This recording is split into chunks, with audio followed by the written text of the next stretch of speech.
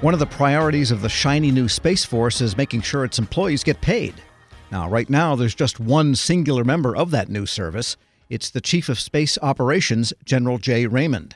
Well, that's going to change soon. Some 16,000 service members and civilians will eventually transfer to the Space Force, which wants to make sure it gets its basic HR right. Federal News Network's Scott Maucione joins me with the latest on plans at the Space Force. And is there really a doubt, Scott, that they can not get paid? It's a little more complicated than you could imagine. And obviously it's because it's been about 70 years since they've started a whole new service, and that's sort of their reasoning behind everything. But they do need some congressional approval before they start moving these service members over. So there's a real difference between, well, let me start with the numbers first. There's going to be about 16,000 civilians and service members that will be assigned to the Space Force. Now, it's a really important word. Those assignments have not been made yet? Correct. They are not technically assigned yet, but they will be going over there. Talk about shovel ready, huh? Right. Well, the thing is that they're doing some jobs for the Space Force. They're going to be assigned to it, but none of them have transferred over. So once you transfer, that's when you cut off ties with your previous service and start as a Space Force person. They don't have a name yet. So right now, like as you said, General Jay Raymond is the only Space Force service member at the time. Eventually, there's going to be 16,000 total service members plus the civilians. So it's an important distinction to make. Now, the people that are going to be coming over are going to be these space experts that are experts in global space. They're doing things like missile defense, missile detection. If you remember the Iranian attack, the ones that gave warning to the service members in the base there in Iraq, that's the kind of work that they do. The space operations that are specific to each service, though, will be still within that service. So there's going to be a little bit of pairing and difference between the space types. It sounds like kind of a complicated apparatus, but getting to the human capital piece, we did see some ads in usajobs.gov that they're looking for civilian employees in HR. And what do we know about their whole human capital approach so far for Space Force? Right. Well, it's actually really something they're really honing in on at this point. So right now we know that for the structure of the Space Force, there's going to be 3 directorates. The first is human capital and logistics. Then there's operations, cyber, and intelligence. And then finally, plans, programs, requirements, and analysis.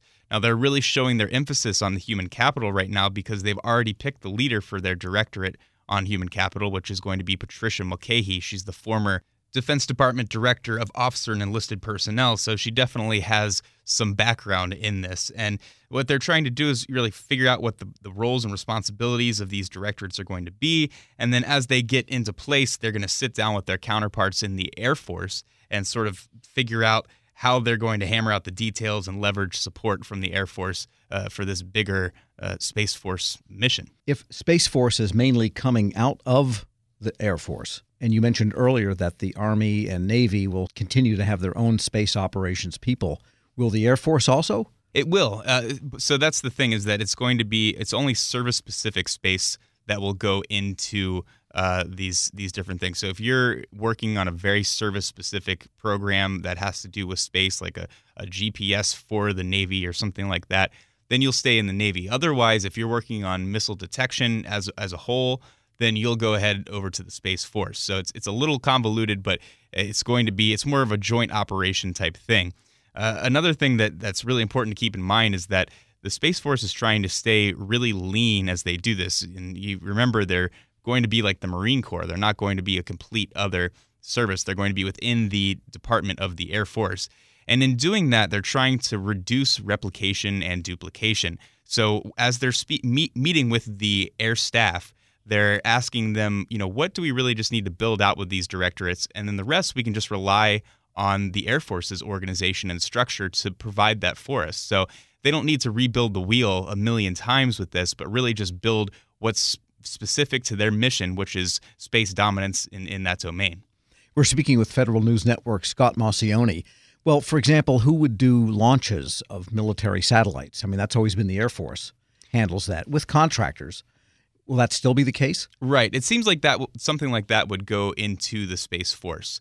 Unless there's something, like I said, that's very specific to a service, it looks like it's going to be just in that one Space Force with those 16,000 service members. And then we'll see if it grows or not. That's sort of the big question, and a lot of people are worried about is that this is going to turn into another big, humongous service. Now, if you think about it, 16,000 people, that's very small considering there's only 186,000 in the Marine Corps, which is the now second smallest military branch. So this is going to be a very lean military branch, at least for now. It's about the size of one brigade. Right. It's tiny. And by the way, what are these Space Force troops? What do they call them? Right. Well, that's the thing is that they don't have an answer yet. And I talked to the vice commander of the Space Force. His name is David Thompson, and he's a lieutenant general there. And what he said is that they've actually reached out to far reaches of academia within the Air Force Academy, and they're asking, how can we kind of make this the best word that we possibly can that's inclusive and all that kind of stuff. So he said that they've pared it down to some good things, and they're also crowdsourcing within the Space Force or the people that will be there. But he has ruled out specifically they will not be space cadets and they will not be space men. So, there'll be something different in between there. Well, they can't call them Spaceys because that sounds like a discredited actor, and they can't call them Spacers. That sounds like a piece of hardware from the hardware store. It's a tough decision to figure out. There's a lot that goes into that, and you have to remember also they're going to put in an anthem. They'll have their own anthem and song and uniforms. There's a lot that they still have to work through. Right now, they're just going through the very basics of things. Well, maybe they can get some information or some advice from NASA on how to handle these kinds of things, because I think there's cooperation between the military and NASA when it comes to satellite matters. Anyway, and tell us again where Space Force is headquartered. I mean, is it the Pentagon? Yeah, well, I mean, right now it's the Pentagon. They're within the Air Force, so they don't have anything really, any infrastructure. I mean, Jay Raymond is in the Pentagon. Right, exactly. So really, they're starting out very minimum and bare bones at this point. And getting back to the human capital question, once they have the basics in place and people get paid and they have nice uniforms and maybe rocket-shaped pens or something, what about their human capital development going forward in the long term? Right. Well, one of the things that they keep talking about is how they get a fresh start with this, and they want to move away from this thing that everyone's been calling the 20th century industrial complex of human capital and really focus on talent management as using people as assets and taking advantage of the talents that they have. So General Thompson said that they want to kind of make a program that will bring in people that are able to use their personal hobbies, their personal talents to help out. And they also want to use automation more, where they would use humans in the past. So that's something they're going to look at, and they really have an opportunity to switch things around compared to something big and clunky like the Army. They have an opportunity to make a sleek and new talent management system. So in many ways, having this small force might be a crucible for trying things that could apply in the larger forces, not because of the unique mission of space, but because of the unique tininess of it. Sure. I mean, if you think of it in a federalist standpoint, it's kind of like the District of Columbia, how it gets to try out all the new laws before other parts of the country, things like that. I have the pleasure. Federal News Network, Scott Maucione, thanks so much. Thank you. Check out his story at federalnewsnetwork.com. This episode is brought to you by Zelle. Whenever you're sending money through an app or online, it's important to do it safely. Here are a few helpful tips. First, always make sure you know and trust the person you are sending money to. Second, confirm you have entered their contact details correctly.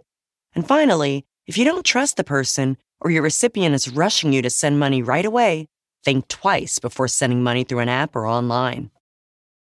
Grab a 30-day free trial of Live by Live Plus, and you'll get unlimited skips, commercial-free music, and all of the podcasts and live streaming events you can handle. Visit livexlive.com/podcast1 to learn more and start your free trial.